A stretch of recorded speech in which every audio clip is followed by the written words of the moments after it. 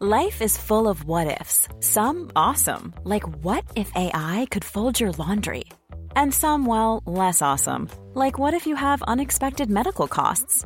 United Healthcare can help get you covered with Health Protector Guard fixed indemnity insurance plans. They supplement your primary plan to help you manage out-of-pocket costs. No deductibles, no enrollment periods, and especially no more what-ifs. Visit uh1.com to find the Health Protector Guard plan for you.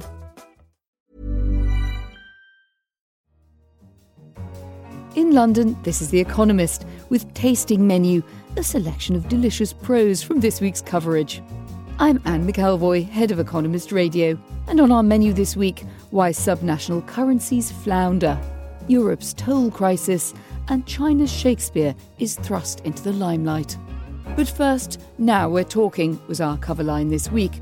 With voice technology improving at an increasing pace, we're leaping into a new era of human-computer interaction. It offers new opportunities and challenges, as our cover leader explored. Any sufficiently advanced technology, noted Arthur C. Clarke, a British science fiction writer, is indistinguishable from magic. Conversational computing is no exception. Using it is just like casting a spell. Say a few words into the air and a nearby device can grant your wish. And abracadabra, this trick is proving popular. Apple's Siri handles over 2 billion commands a week, and 20% of Google searches on Android-powered handsets in America are input by voice. Dictating emails and text messages now works reliably enough to be useful. Why type when you can talk? As such, the need for user interface is melting away. This is a huge shift. Just as mobile phones were more than existing phones without wires, and cars were more than carriages without horses, so computers without screens and keyboards have the potential to be more useful, powerful, and ubiquitous than people can imagine today. A lot more than just voice-controlled kettles, then. But in order for this new relationship to flourish, hurdles will need to be jumped. To reach its full potential, the technology requires further breakthroughs and a resolution of the tricky questions it raises around the trade-off between convenience and privacy. You can read the rest of our analysis in this week's issue, along with our Technology Quarterly section dedicated to the era of voice computing. Perhaps even artificially intelligent playwrights are on the horizon, but our China section explored a couple humanity has produced. Last year, 400 years after his death, Shakespeare was celebrated all over the world, and China was no exception. But in this country, an ulterior motive was afoot. There were plays, lectures, and even plans announced for the rebuilding of his hometown, Stratford-upon-Avon, at San Wung-upon-Min in Jiangxi province. But Shakespeare, it seems, was simply a convenient excuse to discuss another linguist closer to home. Their main aim was to use the English bard to promote one of their own, Tung Xian-tzu. Whatever the West can do, their message was, China can do at least as well. I suppose star-crossed poets have some star-crossed similarities. Tung died in 1616, the same year as Shashibia, as Shakespeare is called in Chinese. President Xi Jinping described Tung as the Shakespeare of the East during a state visit to Britain in 2015. It seems unlikely that the two playwrights would have met, as Sino-European contacts were pretty rare at the time. But that has not deterred China's cultural commissars from trying to weave a common narrative. Or indeed making much ado about nothing. A Chinese opera company created Coriolanus and Du Li Nyang, in which Shakespeare's Roman general encounters an aristocratic lady from Tung's best-known play, The Peony Pavilion. Well, as you like it, as one of them will certainly have said. So with China jumping on the Bard bandwagon and pointing it eastwards, we head off to our Europe section, where a tiff over toll roads has morphed from a petty squabble into a fully blown diplomatic crisis. Every winter, Northern Europeans bound for ski holidays zip insouciantly through the Netherlands, Belgium and Germany on motorways that are free of charge. But near the borders of Austria or Switzerland, they must pull over to buy stickers so that they can drive on the Alpine motorways. even as Austrian and Swiss cars zoom in the opposite direction onto Germany's free Autobahn. Many motorists were miffed, in particular the bordering Bavarians. In 2013, the CSU, a regional party that governs Bavaria, made fixing this unfair situation a condition for joining the coalition of the Chancellor, Angela Merkel. The Transport Minister tabled 2 new laws to solve the problem. In one, everyone, German or foreign, would be charged a new road toll, like Austria's. In the other, Germans would get a cut in their vehicle tax that miraculously equals the price of the new toll. After a little tweaking, the EU Commission has agreed, but now those on the other side of the border are up in arms and tensions have snowballed. Austria and the Netherlands, possibly joined by Denmark and Belgium, may sue Germany before the European Court of Justice. A Bavarian pet peeve has thus escalated to crisis diplomacy.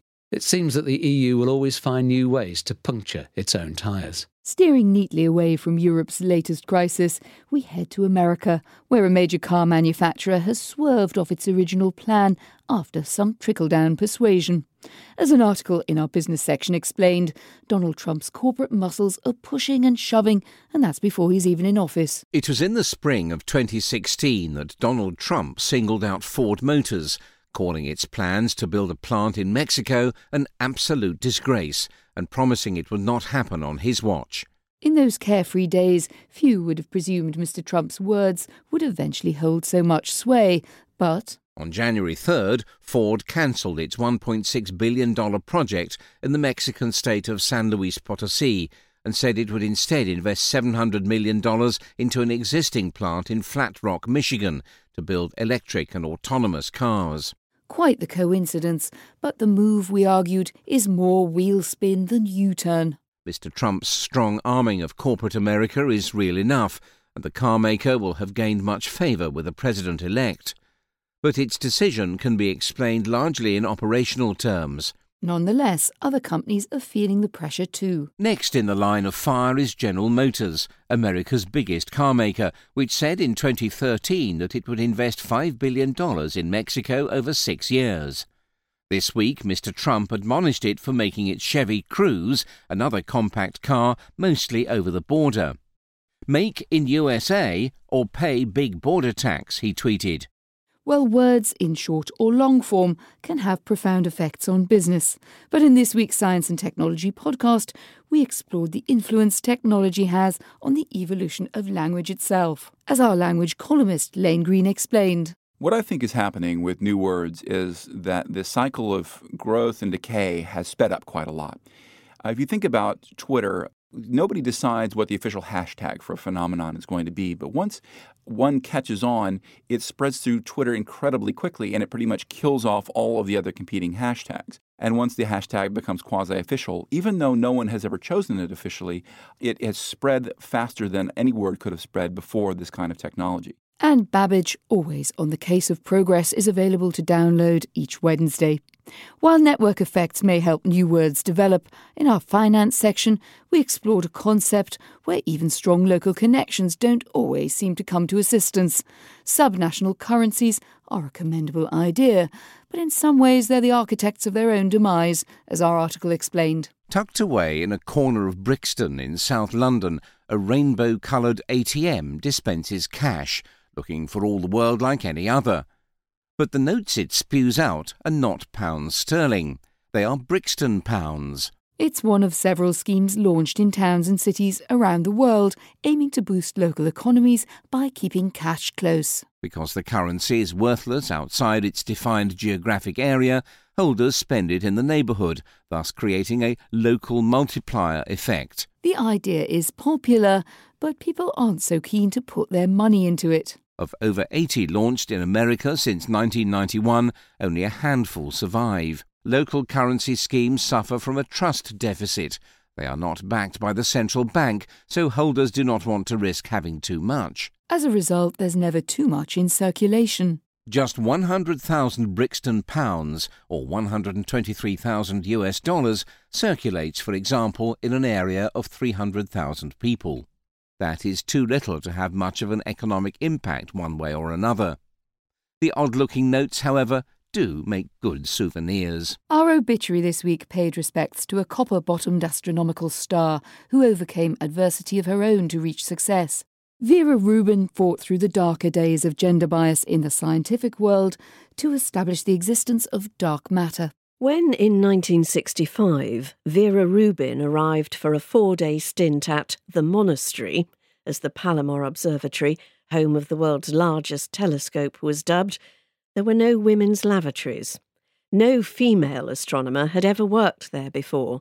How could they, when it would mean walking home late at night? She was struck by a similar situation at her high school. George Gamow, later her doctoral advisor, said she could not attend his lecture at the Johns Hopkins Applied Physics Lab because wives were not allowed. Well, she was a wife, but she became a revered astronomer too. Spiral galaxies such as Andromeda, she proved, were spinning so fast that their outer stars should be flying away into the never-never. They weren't. So either Einstein was wrong about gravity, or gravitational pull from vast amounts of something invisible, dark matter, was holding the stars together. The discovery reshaped cosmology. We hope you've enjoyed our first stellar tasting menu of the year, starring me, Anne McElvoy. And don't forget you can read all of our articles in this week's issue or on our website. And do keep sending us your feedback, either via email to radio@economist.com or by reviewing our podcasts and rating them. In London, this is The Economist.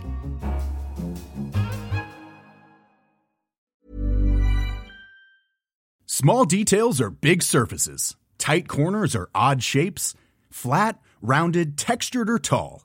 Whatever your next project, there's a spray paint pattern that's just right. Because Rust-Oleum's new Custom Spray 5-in-1 gives you control with 5 different spray patterns. So you can tackle nooks, crannies, edges, and curves without worrying about drips, runs, uneven coverage, or anything else. Custom Spray 5-in-1. Only from Rust-Oleum.